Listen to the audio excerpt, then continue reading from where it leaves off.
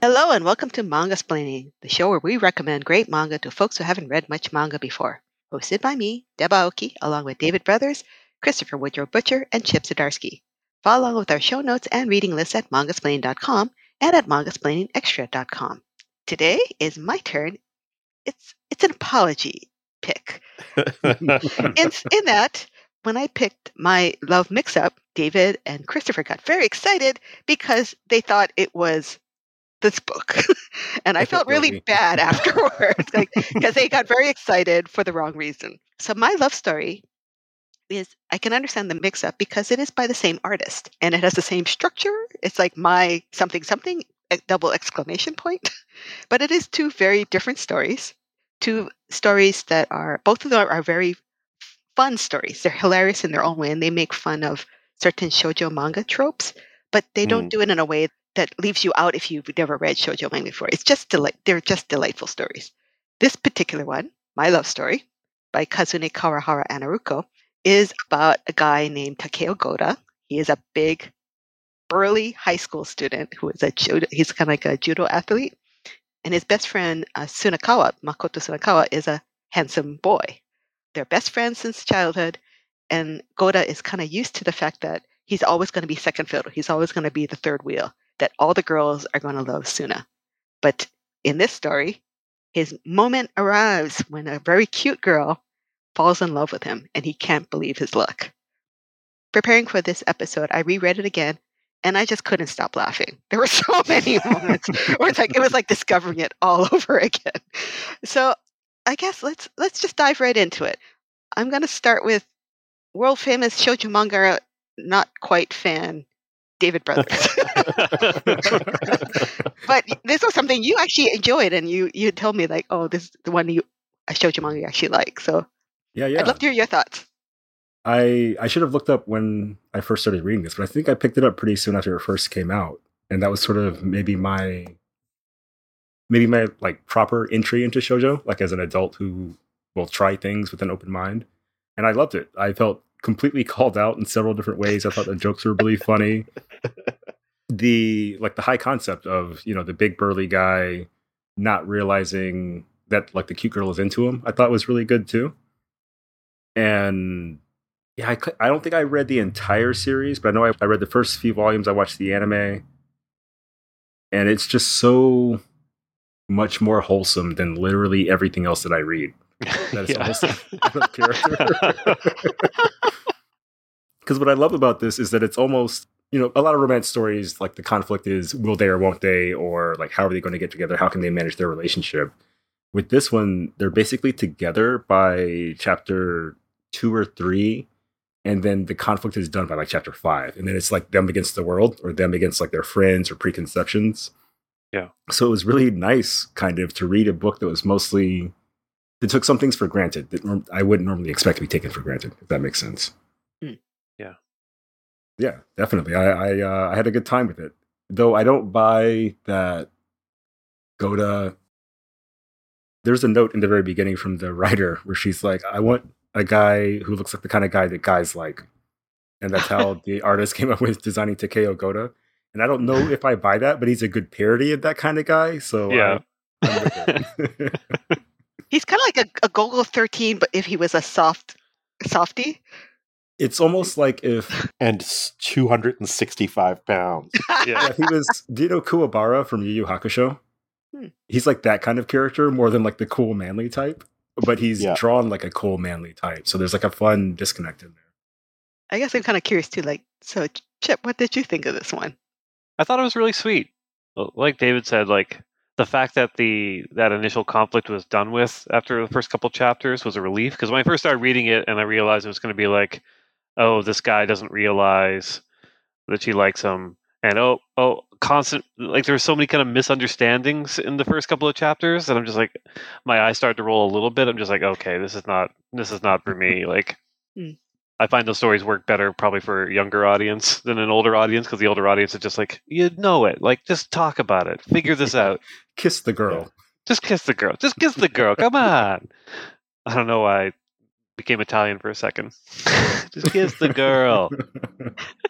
So like when the feelings were revealed and they actually just started dating, I was like, I was surprised. I was just like, oh, okay, wow, that's amazing. This is actually like not going to be what I thought, which is them constantly being ships in the night, not quite meeting, matching, hooking up, or whatever, or there's gonna be a love triangle, and I was prepared for that, so I was delightfully surprised when it wasn't that.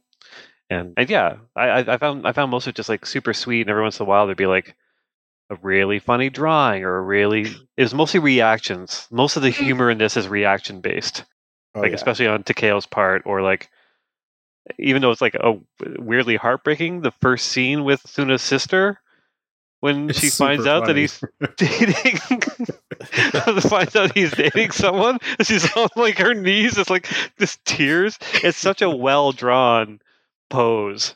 I couldn't help but laugh a lot at it, even though it's like I guess heartbreaking on one level. Yeah.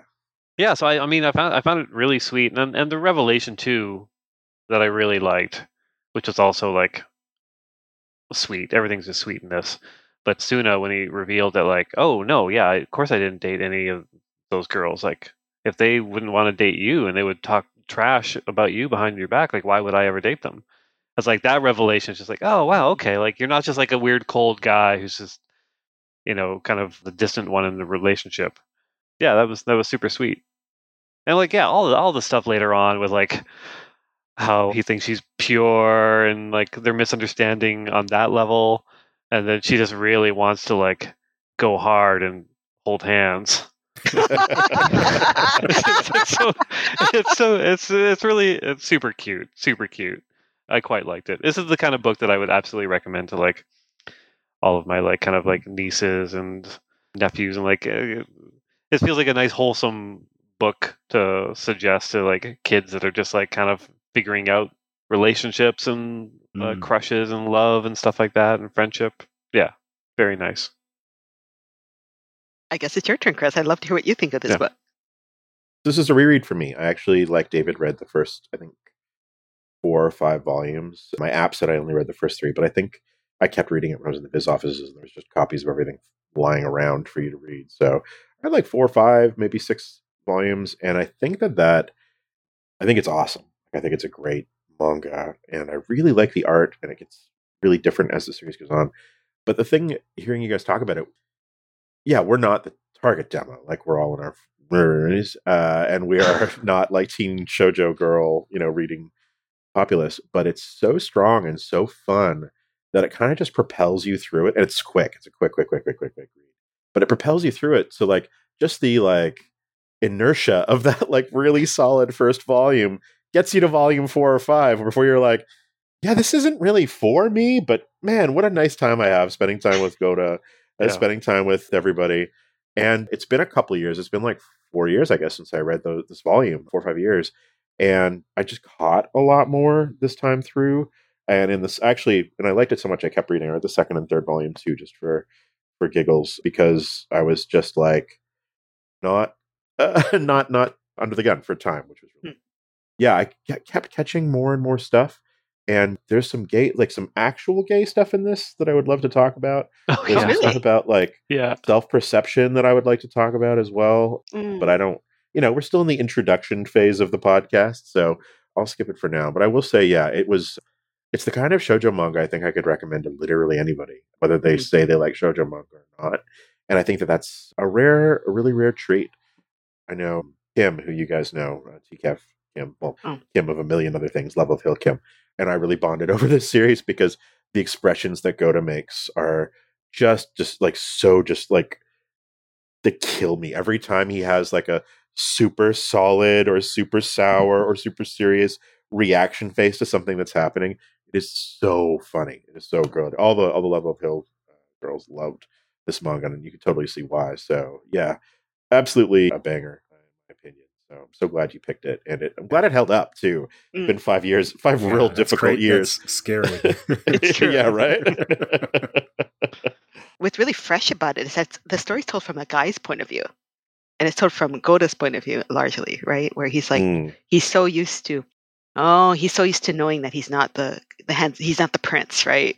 He's he's so used to being compared to his best friend, neighbor, who is all the girls go gaga over.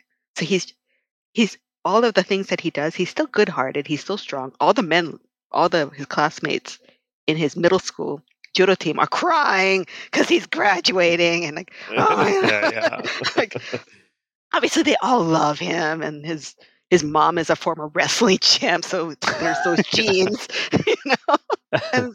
And I guess it's so funny because normally in shoujo manga it would be the homely girl or the ugly duckling and has the girl best friend who's pretty, and then then she gets a makeover and whatever, and then she feels pretty again. But this time it's like Goda gets no makeover.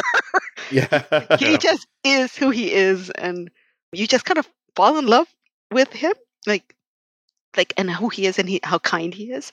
But it's like Yamato, Rinko, the girl, automatically falls in love with him, and he can't believe it. And then later on, you think, oh well, maybe it's just her thing.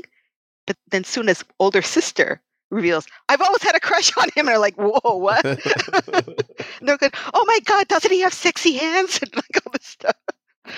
But she's still making fun of him at the same time. She's like, does he still have that weird haircut?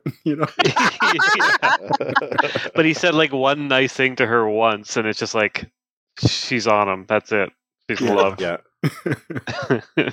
I guess I want to ask, like, from a guy's point of view, did how this friendship played out and how he acted and to the these situations he's in, did that resonate for you? Yeah, but it defied expectations again, and I think that was really cool. So one of the things I caught on this read through that I didn't is that his name's Goda. His name is Takeo Goda, and Goda was the name of the bully character in Doraemon. Oh, he's right. With the orange shirt with the sort of, he's like the, I don't know, reverse Charlie Brown. He's got the orange shirt with like the black line on it, and with the black squiggly line, and he's like the bully, like neighborhood, like puffs up big, like whatever character. And this actually, it does invert shoujo tropes. It inverts a lot of tropes in storytelling where the big guy is always the bad guy. The bully is always fat or big or whatever. And they made the big guy not only like a truly nice, decent, good person, but the hero of the story. And that just, like, speaking of someone who is carrying a few extra pounds, never happens. Except for Massive, the gay and manga anthology. But yeah, for them to turn around and be like, yeah, no, this big, imposing, scary dude who's like 265 pounds and 6'6", he's actually the nice guy in this, and he's actually truly awesome all the way through. And they even named him after a bully character. It's like there was like, I think the writer was making obviously a deliberate connection, but was trying to say something there. And I thought that was really great.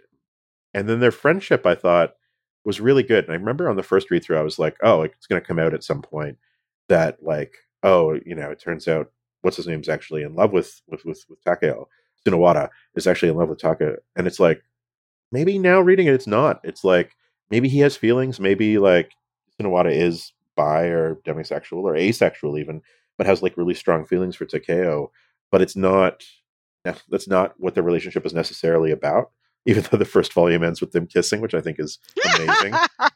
Well, they haven't yet. That's the thing. That's like, oh no, sorry. Like that last page where there's the scream, yeah, heavily implied. I actually that's why I went to the second volume, because I'm like, what? And it's like, yeah, they did end up practicing kissing through Saran wrap. They just didn't show it on panel.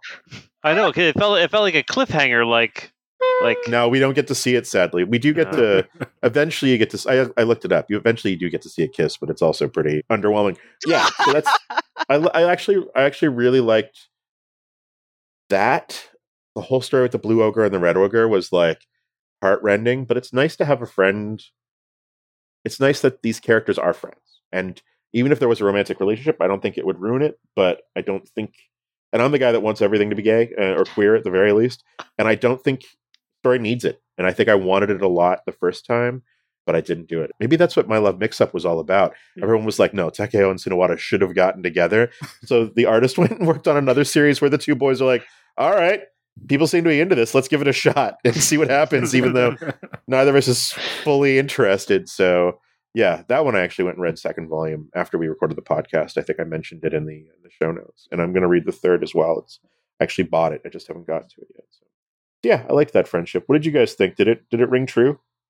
It didn't ring true necessarily, but it's a type of friendship I like seeing in fiction. Yeah, okay. Like I've never had this kind of friendship in real life, and I'm sure it exists somewhere.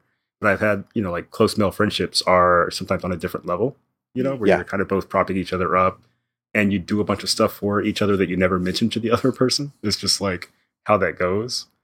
So that was partly why I was drawn into this, was that there's such different types that I could relate to in different ways. Like, I'm very oblivious as well when it comes to romance, and I'm also incredibly handsome, like Suna. So, Yeah. there's a lot going on here. Yeah. But mostly, I like how matter-of-fact Suna is about how much he supports Takeo. Like, when we mentioned that he would never date someone who insulted his friend, I'm like, that is such like a baller position to have. Yeah. Yeah, absolutely. Yeah, I like it. I thought it was sweet in the same way the rest of the book was sweet, and like a good fantasy, I think. Yeah. A fantasy extrapolated from real life, maybe. Chip, how about you? Yeah, I mean, my biggest friendship in high school was with a hunk.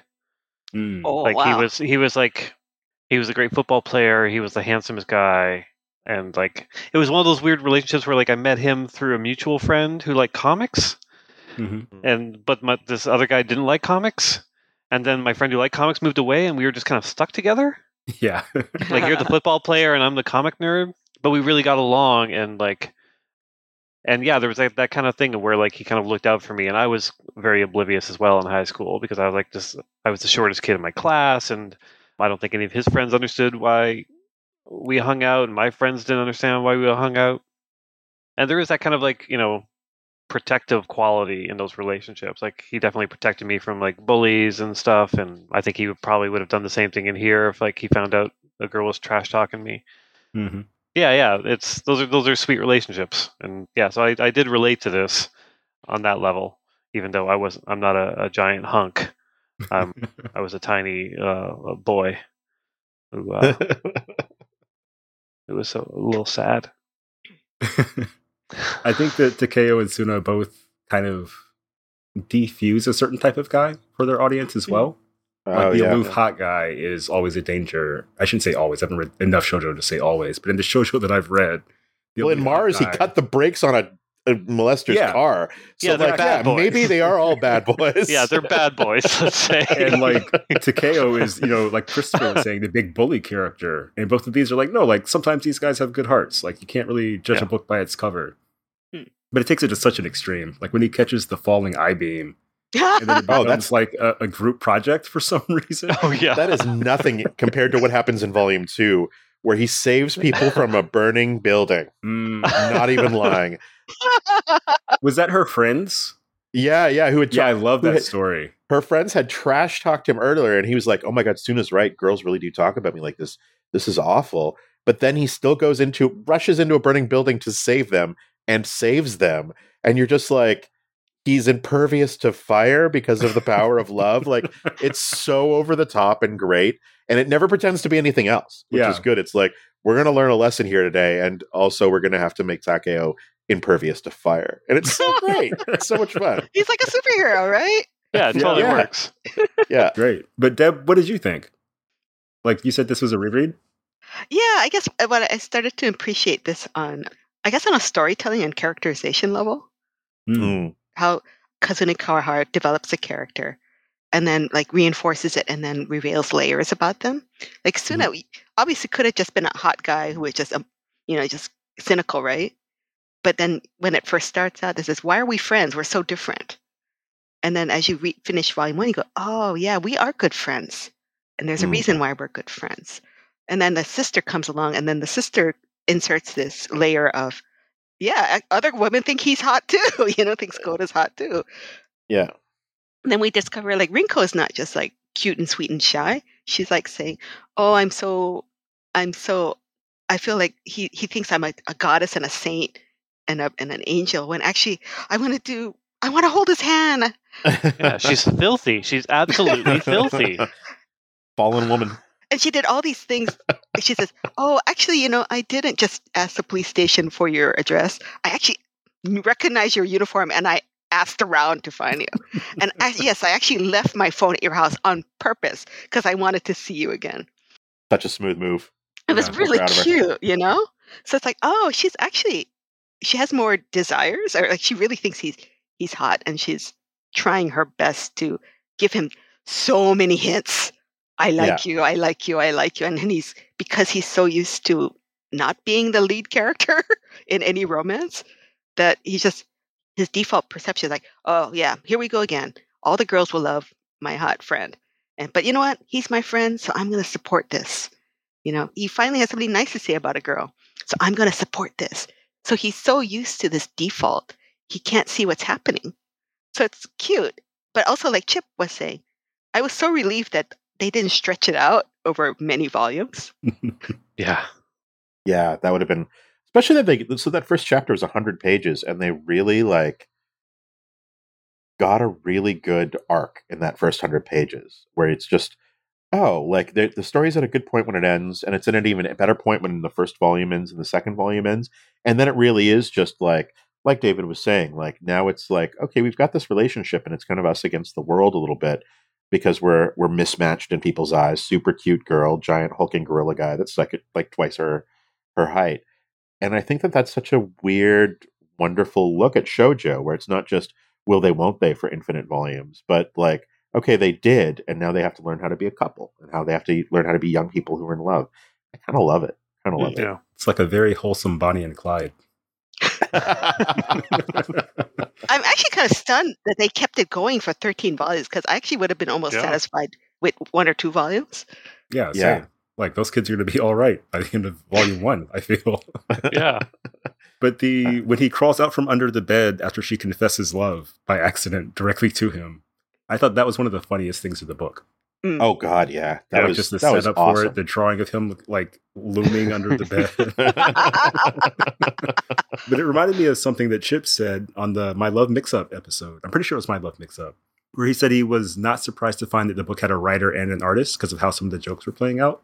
And I think this one being so reaction-based is a very writerly thing. Because there's not a lot of setup for physical comedy, or pretty much there's joke parts, I would say, that hit. And not in the bad way. This isn't really a complaint. It's just sort of, you can tell when the artist really hits a nice stride with the humor, but it's always kind of the same kind of reaction humor. Oh, I can't believe this. Oh my gosh. And then someone pulls a face. But it always works. Yeah, it does always work. Yeah. When he's saying you really are like the blue ogre.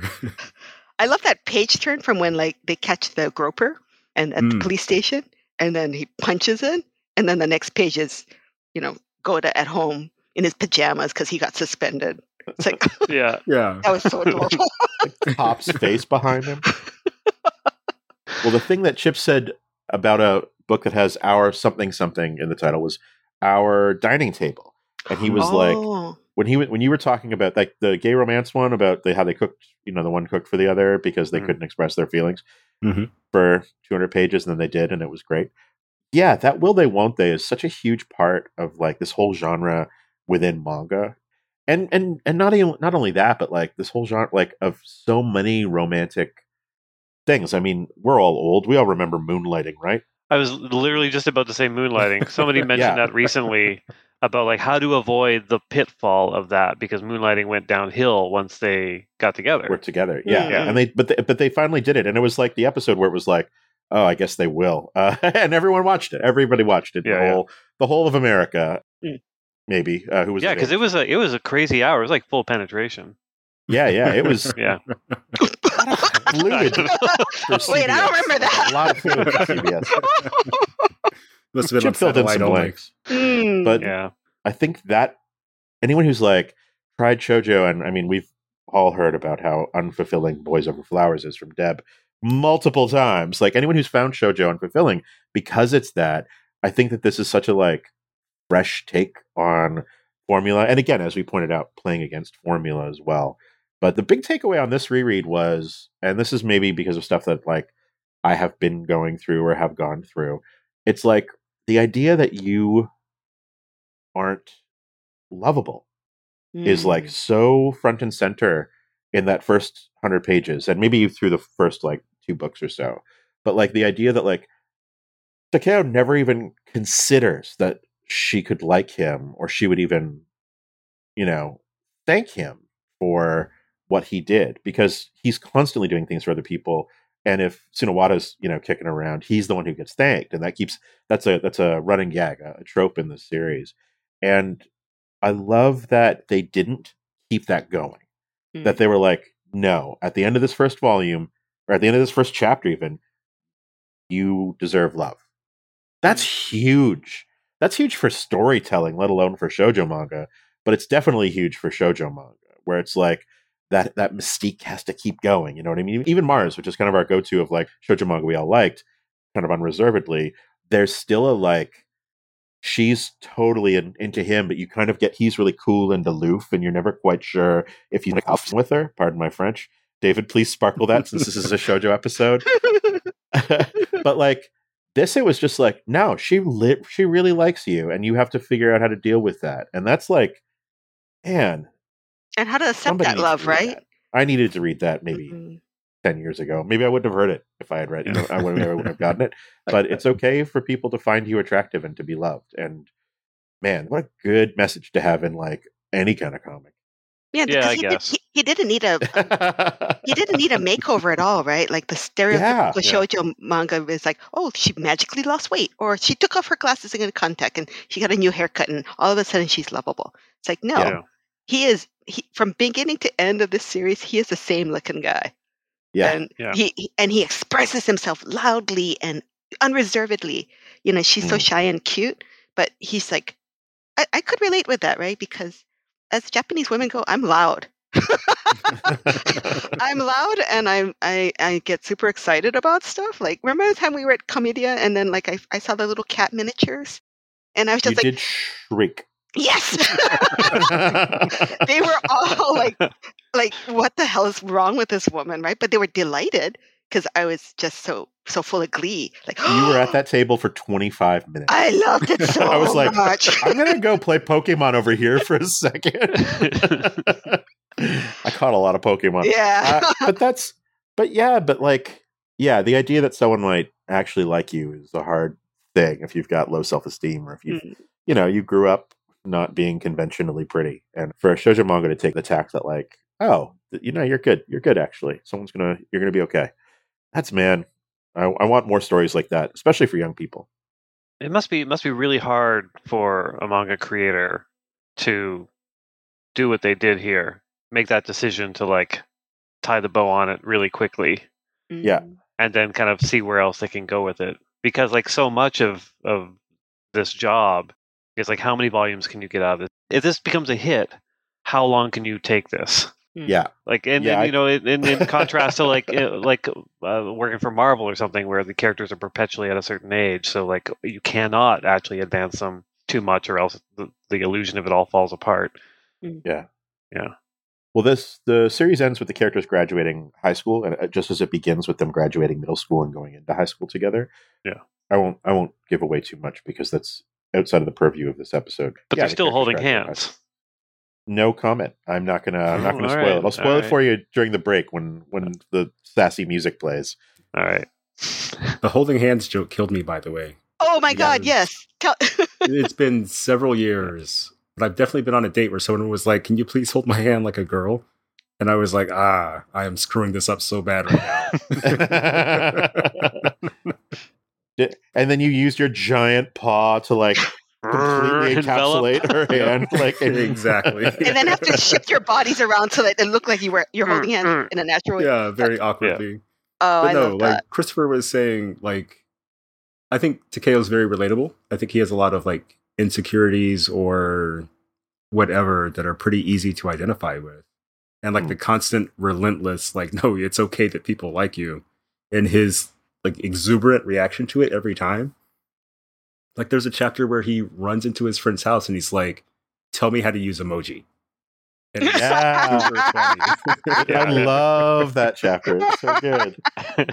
I made the same joke on Twitter, so apologies to all the manga-splaining diehards who follow everyone. But Dave Bautista was talking about how he wants to do rom-coms. Like he doesn't feel like he's a rom-com guy. And I was like, he would be perfect as Takeo in My Love Story. Like the charm. It would be horrible casting, but the vibe of that character is perfect for him. Like he's a big, nice guy, Yeah. And it's rare to see that. Usually the big guys are silent or kind of mean or, more of a type. But here he's all of that, but he's like using his height and his imposing whatever for the good of everybody, basically. And he's insanely well liked. You go through and you like at school, like he has a ton of guy friends, clubs, all that kind of stuff. He's getting lots of he's the hottest guy in school is his best friend and has always got his back, even before you realize that he's been like dumping girls who were shitty to him. Like, and he still can't internalize that someone might. And man, did that ring true. Like that hit like a ton of bricks. Confidence is there's different angles, you know? So some people are like amazingly confident artists and zero luck in love kind of a thing. And I think this is one of those where, you know, he jumps in a river with all of his clothes on and it's totally fine. Yeah. It's kind of tough. But it's real cute because then like he shows up wet to the date and he goes, and they say, oh, well, yeah, he's wet because he just jumped in the river and saved the kid. And then Wrinkle goes, oh, of course he did that. Like it's so validating. And I love the catchphrase, like every now and then and in throughout the series, he just goes, I love her.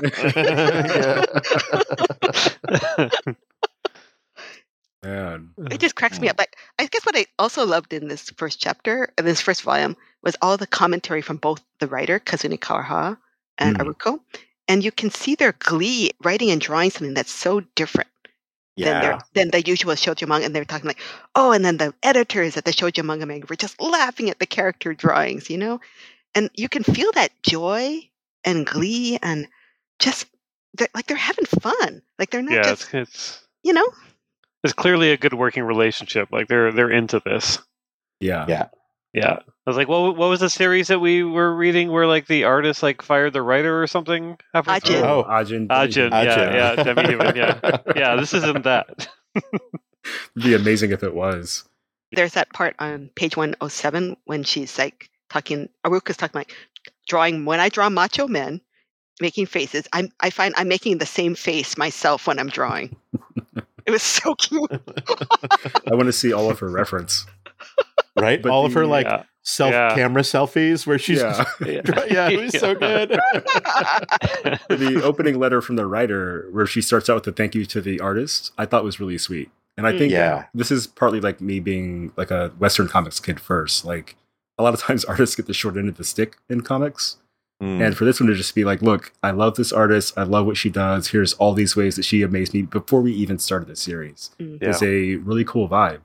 I was just reading Road to Perdition by Max Allan Collins and Richard something. He's got a longer name than I forgot. Oh, you forgot the artist name? I did. See, case in Wow. Writer gets around a lot. The artist does not. Maybe I can fix it in post.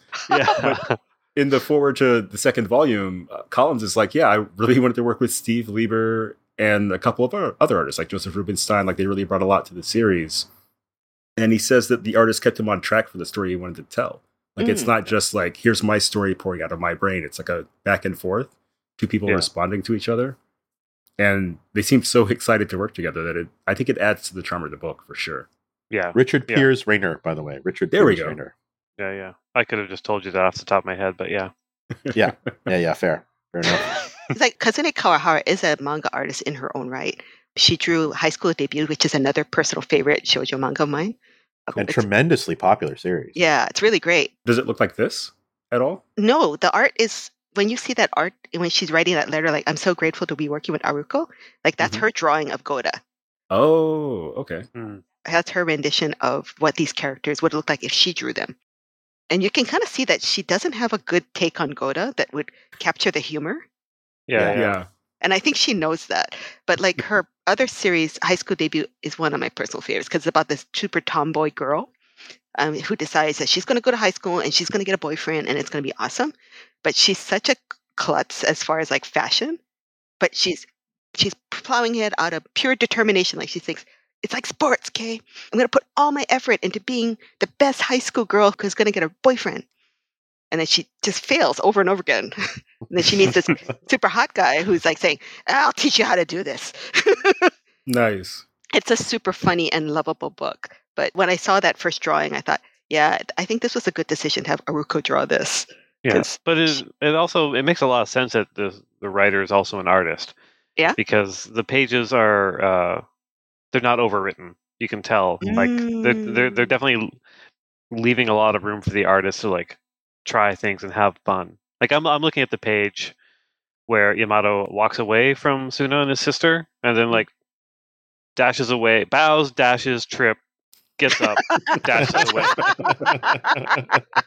And that's a 9-panel page. Like that's a dense page, and I think you can see that they probably like kind of figured that out together, or the writer just like, okay, and then there's a beat of her falling over, and just go for it.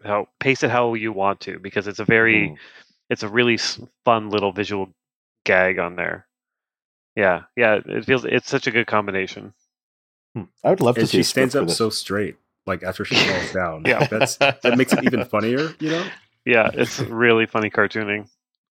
I was gonna say one of my other favorite parts of this was, I don't know if they're text. I think they're emails, because there's always the re ... but the emails between Yamato and Gota, where hers are like, "Good night, heart, Takeo, I wonder if you're looking at the moon and the stars. I still haven't seen a shooting star emoji. I'd like to watch a meteor shower with you someday, star hearts.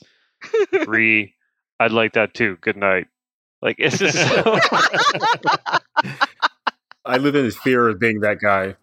yeah, but you know, like the contrast between his internal monologue about how she's everything to me, I love her, and then like, yes, I agree. So relatable. That's really funny. Yeah.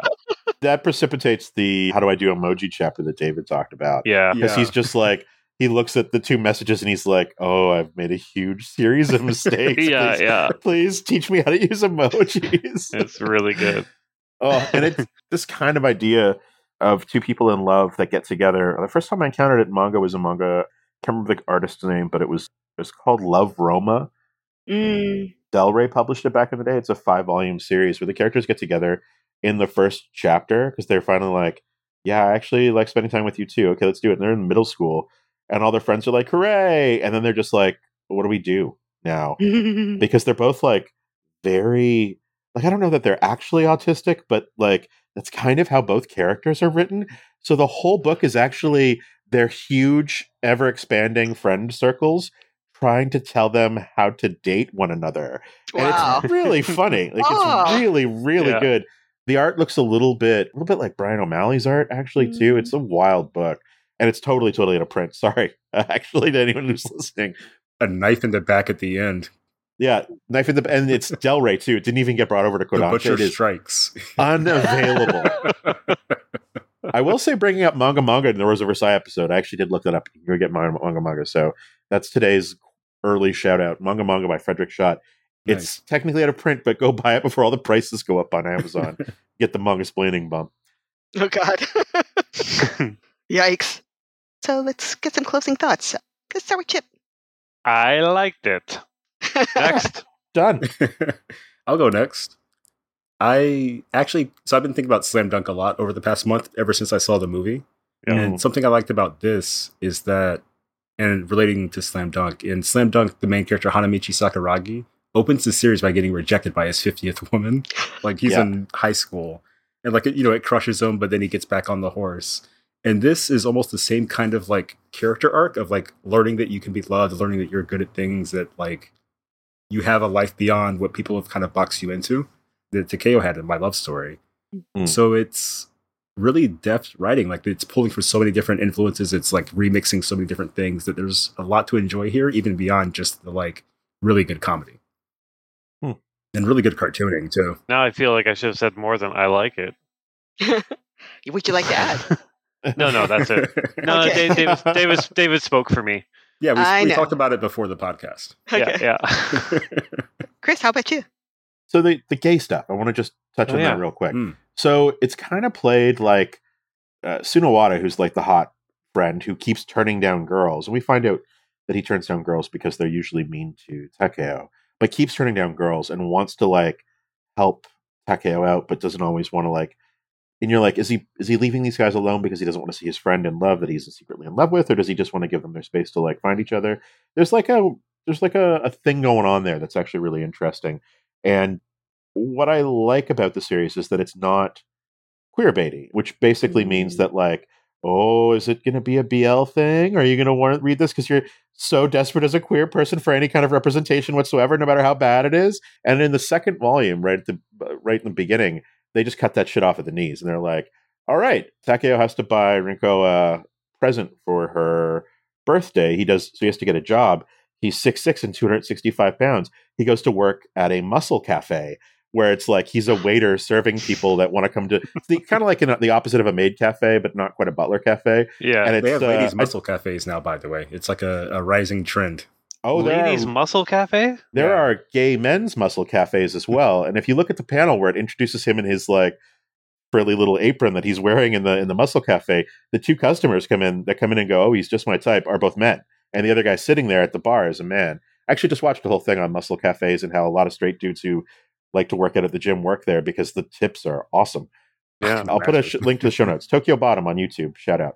But so he's 16 and he goes to work at like a predominantly homosexual themed cafe because he's a big muscly dude.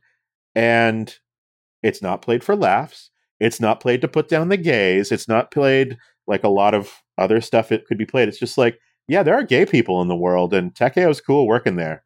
The end. Like that's how far it goes there.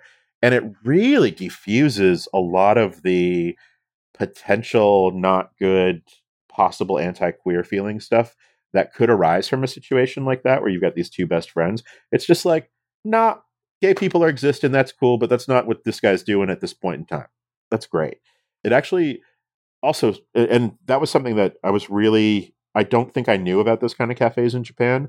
I didn't really get what that joke was in the second volume the first time through. It was just like, oh, he's working in a muscly space, whatever. But now that I know that those kind of things exist and I've watched this like little mini doc about it, I'm like, oh, that was actually really smart of the creators to put that in there and like be cool to gay people because they didn't have to, because Lord knows, not like the editors were telling them to sort it out. It never happens. The other and on the never happens front, and this is like maybe more show notes material than main podcast material, but whatever. We're making good time today. There's a gay Studio Ghibli movie, and it's called Ocean Waves, and it was the one that was the direct to TV movie. Wow. Studio Ghibli was like their first movie that wasn't going to have any of the founders as directors. They gave it to like the young people that were there in their 20s and 30s, and they're like, okay, go make a movie. And they made a movie that was about two guys in high school where one boy is completely devoted to the other boy, and the other boy sort of makes a move, like this girl, like, you know, they have a thing where it's like it looks like he's going that way, and then the other boy gets super jealous and they have a physical fight and they don't end up talking until high school reunion 10 years later. And like one of the last things in the movie is the line is, "I was jealous," and then it like he's like, "What were you jealous of?" And then you don't see his mouth moving. It's shot from behind. It's like, "I was jealous because I was in love with Rinko, like the girl the whole time, and you went after her and got her, and so I was jealous." Turns out that was not what the line was supposed to be, and Studio Ghibli didn't want to make a gay ass movie in the 90s. And I heard about this apocryphally, Sure, from some gays, some manga gays, maybe 10 years ago, and I was like, I'd never seen Ocean Waves. I tracked it down, I watched it. It's really boring. It's maybe not a great Ghibli movie, but yeah, they did a feature. A couple people did features on it on YouTube Doc, and then Vice had a thing on it a couple of years ago. And I don't think anyone can officially say Ghibli had it changed at the last minute. But yeah, there's always been like potentially queer media that just sort of gets, you know, buzzed out at the last second. And it really felt the first time I read this that was what this was going to be. And on rereading it and seeing how much like care they actually put into these characters and these relationships, it made me feel really good about this book, like above and beyond how good I feel about this like funny, like well-drawn, neat little manga. And that was really nice because that's not always a given. So yeah, if that's something you're worried about the will they, won't they, you know, kind of a thing. You're worried about the potential gay stuff. I think you don't need to. I think you could just enjoy this as like a really nice book. Although, yeah, there are definitely people out there that still really wanted Suna and Takeo to get together at the end instead, or maybe in addition to ethical non-monogamy for everybody. That's true about all manga, right? I mean, everyone has a couple they prefer. Yeah, everyone slashes somebody, right? Yeah. Yeah. Everybody loves somebody sometime. I've blanked out for the last 5 minutes. I've been thinking about ladies' muscle cafes. I'm fascinated by the idea because it's like Hooters if they could murder you, Yeah. That's kind of literally Which is all you've ever actually. wanted, right? which is all I've ever wanted. But Hooters, they do want to murder you in their head. Well, yeah, no. Yeah. Oh, yeah. They just don't look like it. Oh my god. I've never been, I never will. Yeah. What? You just gonna? Sorry, the wings are great, and I just tell the first time I can possibly drop into conversation that I am super gay. I do, because I don't want to be you people at that restaurant. That's all. That's a huge problem. But then they're like, "Oh, thank God. Okay, we're good. You're just here for the wings and the kitsch." I can't do Hooters, and I cannot do strip clubs. Oh yeah. But I can do strip clubs when I'm with a group of ladies. Like I was in charge of a bachelorette evening. You were in charge of a bachelor party where there was. I was in charge of a bachelor party, yeah, for you. That was a great night. I have no problem going to the gay strip clubs. I'll never forget the guy who came out in the leather trench coat in the full Neo getup and used the stripper pole like Neo did in like Matrix, where he puts a pole around and he swings around and kicks all the Agent Smiths, except his dick's flying. It was one of the most beautiful things. This was such a family-friendly episode until I opened my... I know. It was such a wholesome manga, and here I am talking about Neo dick. Cut it off after me. Cut it off after me. This will be the Patreon exclusive version. Manga explaining after dark. Yeah. I could go on about that, but I won't. Clearly, I need to not. Deb, what were your final thoughts? Yeah, Deb, what were your final thoughts? Neo stripper dick or anything else? Because that's all I can think about now. I'll save my Hooters story for the show notes. Let's just put it that way. Perfect. Sorry, I got one more thing about that night. Please. Yeah. Because the whole time, because I arranged this, it was for Chris and Andrew for their bachelor party, and the whole time watching Neo and all the strippers, I had a hot cop costume underneath my clothes because the whole plan was I was going to take my clothes off, go up, and be the hot cop on stage. And the staff would not let me do it, so I had to wait till we went to karaoke later to strip down to my hot cop outfit, which I still have a photo of me and Andrew, me in the hot cop outfit. We can put that in the show notes. Please do. It was everything I've ever wanted from a bachelor party. It was perfect. I had no idea that you were such a good bachelor party host. I'm so impressed God. now. I rise to the occasion, so to speak. Indeed.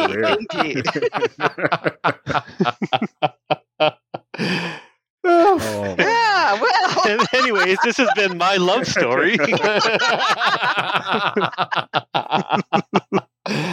Oh my God. Super good.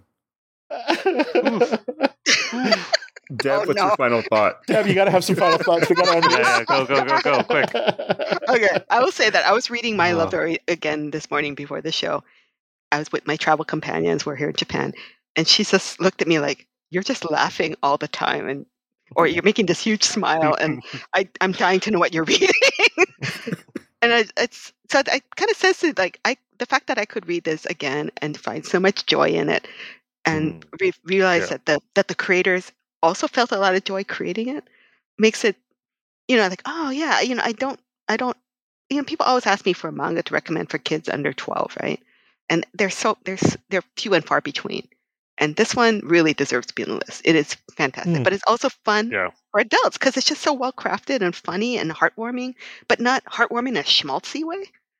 It's just kind of got the whole package. I don't know if anyone would read all the way through all 13 volumes, but just reading volume 1 was just an endorphin rush. It was just like, oh, this is making me so happy.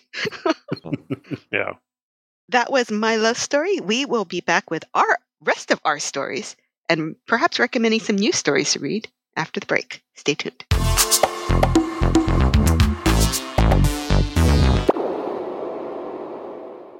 What's so special about Hero Bread's soft, fluffy, and delicious breads, buns, and tortillas? These ultra-low net-carb baked goods contain zero sugar, fewer calories, and more protein than the leading brands, and are high in fiber to support gut health. Shop now at hero.co. And we are back. And it is that magical, magical time when we are going to inflict 3 more books on Chip. Let's see what kind of strange and wonderful things we are going to throw in front of him next. I I'm going to throw it out there and just say, who wants to go first? Pressure. Well, since I made everyone pick books this week, we're doing it a little early to catch up because we like to give people some advance notice so they can check books out of the library and whatnot if that's their deal. And something dropped on the internet this week that has made a lot of manga fans very happy. And it is the trailer for the Netflix adaptation of Pluto by Naoki Urasawa and Tezuka-san. And Pluto is a manga that we've been bullied about not recommending until now, actually. Wow. Like, we should be reading. Why haven't you made him read Pluto yet? And honestly, my answer was always, it's an 8-volume series, and it's like a really, really good 8-volume series with a beginning, middle, and end. And that's kind of a rare thing in manga. It doesn't feel like it went on too long. If anything, felt like it could have used even one more volume. But yeah, and I was always like, I don't know how to recommend it because I'm always kind of notorious for recommending 5 books that's actually one book or vice versa. You know what I mean? So, and it's a strong first volume, but boy, does it just build and builds and builds as it goes. But we were having a conversation just before the podcast started about how, and we mentioned it on the Rose of Versailles episode, that we couldn't just jump into Rose of Versailles, even though we wanted to do it in the first season, because it takes, if it's your first manga, it's a weird one. It's like from the 70s, things are different now, sort of a thing. But now that I think we've read so many manga, I think maybe Chip would be willing to give it the benefit of the doubt, even though that, like, normally I'd be like, let's read the first 2 volumes. But I actually think that first volume on its own is a really good beginning to a procedural. It's a kind of a So Pluto is a police procedural in a world where there are functionally identical androids to humans. You can't tell who's who. It's a little bit Blade Runner in that way. But then there are actual robots as well that look like robots and choose to look like robots. And it's actually a sort of contemporary, updated, let's say even Watchmen-esque updating of an Astro Boy story from the 1960s. It's called The World's Strongest Robot, or Greatest Robot in the World, however they're going to choose to subtitle it. But and this isn't a knock on Watchmen, it's really good. And it's not about making a children's character grim and gritty. It's about getting to the core of what Astro Boy was about, which was what makes somebody human. Mm-hmm. Astro Boy has all the memories of his creator's dead son, and he loves and he feels, and he's rejected by his father, who realizes he'll always be this imperfect metal clone. And it's about what makes someone human. And it's such a good, deep idea that is so really thoroughly explored in the Pluto manga that I can't help but recommend it, especially now that Netflix released a 4-minute preview of it, and it looks good. It looks so good. I think people are really going to like it. Like, I hope it's as good as it looks from this preview. But yeah, I wanted to do this for a long time, since series 1. I think we're at a good point in the podcast where we could recommend it and give it a shot. So yeah, Pluto Volume 1. But if you like it, or you're like on the fence, try out Pluto Volume 2 as well. And that is my recommendation for you. Oh, there's no digital either. So sorry. What? Oh my God. You know I live on a remote island. Aren't you going on a cross-country Canada tour to comic book shops? One of them might have a copy. In May. Oh, well then you're going to have to do something Small about that. hiatus for my explaining. Sorry, folks. Chris, what an amazing way to just drop right to last place. I'll send a copy to your remote mountain home. Yeah. I'll have it sent. I'll basically throw in there that I think we need to read the original story as well. Yeah, it's only like 100 pages or something. Yeah, right? Like, it's a short story. All right, yeah. I think I don't know. We're reading the original Astro Boy story? Mm-hmm. And Pluto Volume 1. Yep. Oh my God. It's still only like 270 pages. It's fine. You're fine. Don't worry about it. And the Astro Boy story is available digitally. That's something. Mm-hmm. Oh, a beautiful crumb for me. Thank you. No problem. I did see the Pluto trailer thing today, and I noped out 30 seconds in. Really? Yeah. Wow. This is, well, I'm you don't like excited. anime, so I'm not going to take that as a challenge. Yeah, I'm going to say you're going to like the manga a lot. But I mean, it just means that I'm thoroughly coming in blind now. I didn't even manage to get through that preview. Well, like our Chainsaw Man pick, this pick isn't really for you. It's for the internet. Oh, good, great. just like Pun Pun. Very But that worked motivational, out. Chris. Yeah. Is there a position below last place? I don't really know how to. I think you'll enjoy it because I think that the storytelling decisions of adapting the original to the new one is so fascinating to me. As someone who writes Batman, you might appreciate it. Yeah. Great sales job. All right, who's next? David? I'll definitely follow that one. So my pick is out of the ordinary for me. I said I was doing violence manga this season, but there's lots of different kinds of violence. And in this one, a high school girl stays up too late playing video games on the very first page of this book. And by the end of the first page, she dies in a traffic accident. Then it flashes forward to a young girl in a kind of fantasy feudal, like kind of Rosa Versailles sort of setting, who hits her head and realizes, holy crap, I'm the 17-year-old girl who died on this page 1. And as she gets older, like she really remembers like her past life, let's say. Yeah. And as she gets older, she starts to realize that the life she's living now is actually the game she stayed up too late playing on the night that she died. And not only that, but she is the villain of the game that she was playing. So she's studying, she's figuring out everything that's going on. She's like, oh, the villain dies at the end. I don't like that at all. So it's her trying to beat her fate after being reincarnated into a world that seems very, very familiar. This is My Next Life as a Villainess, All Routes Lead to Doom. Story by Satoru Yamaguchi, art by Nami Hidaka. And it is our first entry in the isekai genre that we talked about a lot, where normally some loser gets killed and reincarnated into a world where they're like a super hot guy with a lot of like a harem of babes around him. But this one's a little different. It's based around dating sims instead of like base wish fulfillment. And it's more of a shoujo thing. It's more aimed towards women than men, I would say. Yeah, so there's less of like the gross like wish fulfillment type stuff. Yeah. Super funny, great gimmick. I think it'll be a solid entry into Christopher's favorite genre of manga. I can't believe you have polluted the podcast with isekai, and I will never recover from this. I called this one when I recommended Bleach.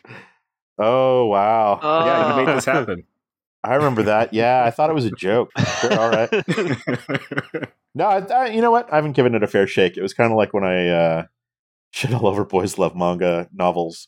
It was roundly chastised for it, and then secretly admitted, yeah, most of them aren't good, but like novels. But yeah, no, let's do it. I'm on board. All right. But wait, is Chip? I guess we'll see. Okay. So basically, I'm here to be the umeboshi, the little palate cleanser, so to speak. After all that. All right. All right. So my pick is a genre I think you've enjoyed before, which is romantic comedy for grown-ups. All right. Like Tokyo Tadaiba Girls. This one's called The Untouchable Midori-kun. It's about a woman. She is a 20-something porn star. She lives in a nice apartment building.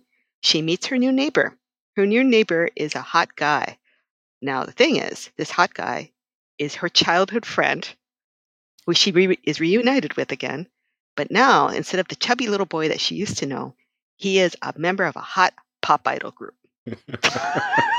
So there's this meet cute, right? Like they're now neighbors. They're reunited. And she's like, oh my God, he's hot now. What's up with that? So then he says, yes, I remember you. Yes, I had a crush on you.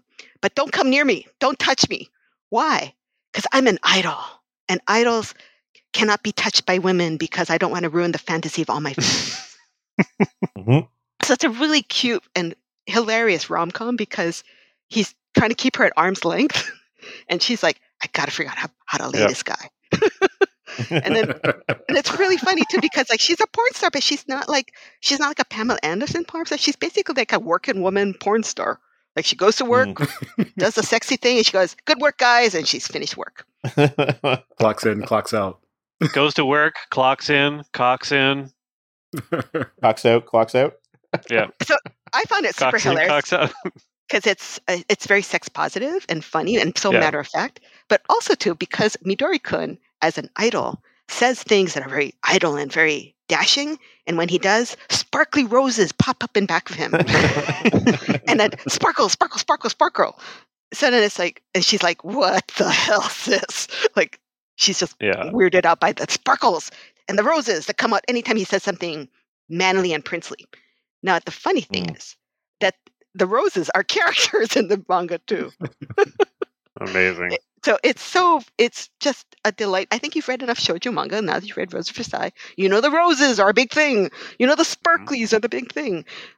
I just think it's a fun break. Oh, this is hard because like, yeah, I love David's book. It sounds amazing. and it's a genre we haven't touched on yet, so extra points there. But Deb just rolled out porn star rom-com. I mean, I would choose Deb personally. Yeah, not to put my weight on the balance. yeah, this is really hard. I might actually have to.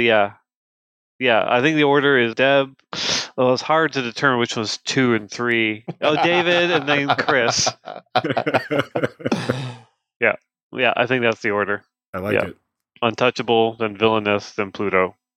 With Astro Boy. Pluto's pretty good. With Astro Boy, yeah. The last book made me cry. Yeah. Real tears from a manga. Book? Yeah. Pluto 8. Oh, Pluto is a that killed me. masterpiece. You'll want to read it all. Twice reading that. There's 2 good scenes, but we're only reading book 1, so don't worry, no waterworks yet. I'm going to throw it out there that we're nearing the end of Akira.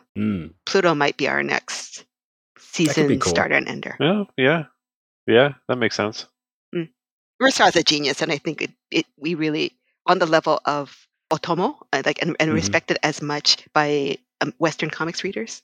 So I think it might be a nice one to take on. And it is his shortest series, I think. Because, 20th Century Boys is 11 2-in-1 volumes plus an epilogue. Yeah. Oh my god. Yeah. Yeah, 8 volumes. It's a win. I wish they had done the reprint on it. I was actually thinking about, what if we recommended a book at the end of the season? That would be the first book for the next season. Because, manga is in print. If we ever recommend it, which is not technically a manga, even though it's got 4 chapters of manga in it, I think it would be just such an amazing foundational work for Chip to read, about the history of manga. But it's a book. It's an actual book. We'd have to give him months to work on it because he's so busy. You're amazing. after hitting me with Pluto and Astro Boy, and if I want to, I can go on with Volume 2 of Pluto if I feel like it. Now you're just considered we're going to give you a 300-page novel. Yeah. I just couldn't do that to Chip. I'm sorry. It's too much of a book. It's a book. It's a book and a half. Yeah. I would read it. I would read it because obviously, I adhere to the rules of manga splaining. You just somehow pick it last. Yeah. Cool. Anyone got any shoutouts this week? I shouted out Tokyo Bottom, which is a channel about gay life in Japan, which is pretty fun. That's my recommendation. And I'll specifically shout out the Muscle Cafe anniversary episode that was super fun to watch. It'll be in the show notes. Anybody else? David, how about you? It might have been season 1 or 2. We mentioned Katsuya Terada's Rakuga King. And I said that I shouted it out because I thought I saw a reprint of it in a Portland bookstore. It was actually a different book, as a kind listener pointed out to me on Twitter, called Sketch by Katsuya Terada, which I also bought. It's another 500-page sketchbook. It's really awesome.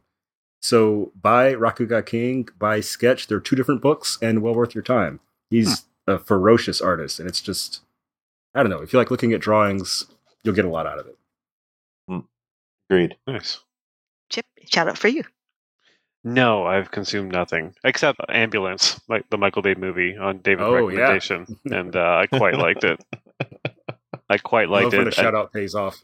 It's amazing. Michael Bay has been making movies long enough that it finally has paid off because now there are drones and he can just fling his cameras around everywhere now. It's awesome. And Jake Gyllenhaal is fun as always. Yeah, absolutely. Yeah, that's a good one. Deb, what's your shout out? Let's see. What is my shout out? Let me give that a little thought. My shout out is Oshinoko by no, really? Aka Akatsuka and Mango Yokoyari. It's from Yen Press. Wow. And it blew me away because it was not at all what I thought it was going to be. It looks like an idol manga on the cover. And it's about a pop idol, and she's part of a group, and she's got stars in her eyes. She's really cute and pretty, and she's a little cynical about being an idol. She gets pregnant. We don't know how, we don't know why, but she gets pregnant. She goes off to the countryside. She gives birth to twins, and things go off the rails from there in a way that I just did not expect. It's been on all the Kono Manga ga Sugoi list, best manga of the year list, and I thought to myself, what's going on here, right? Why is this? Is this a jump title? Wait, what's going on here? What makes everyone stand up and pay attention to this book?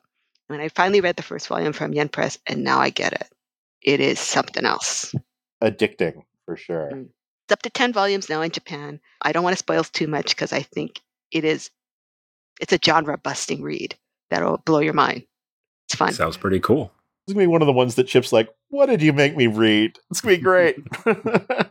Yeah. All right. He's going to hate me for it. Oh, But perfect. that's okay. I'm ready for that. Well, thanks for joining us for another episode of Manga Spin. I thought this was a really fun discussion of my love story. And we've got lots more to come in season 4. 4. So stay tuned. Thanks a lot.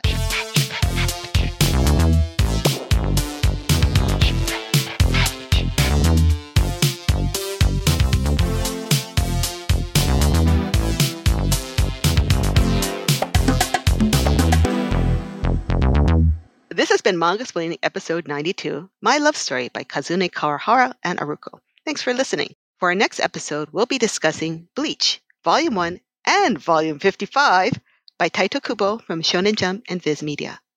Want to pick up a copy? Consider supporting your local comic book shop and manga specialty shop. Find one near you at comicshoplocator.com or check out your local library for print and digital lending options. You can also follow along with our complete reading list at mangasplaining.com and check out our newsletter and digital publishing endeavor at mangasplainingextra.com. Thanks to DIDS for their musical accompaniment for this episode.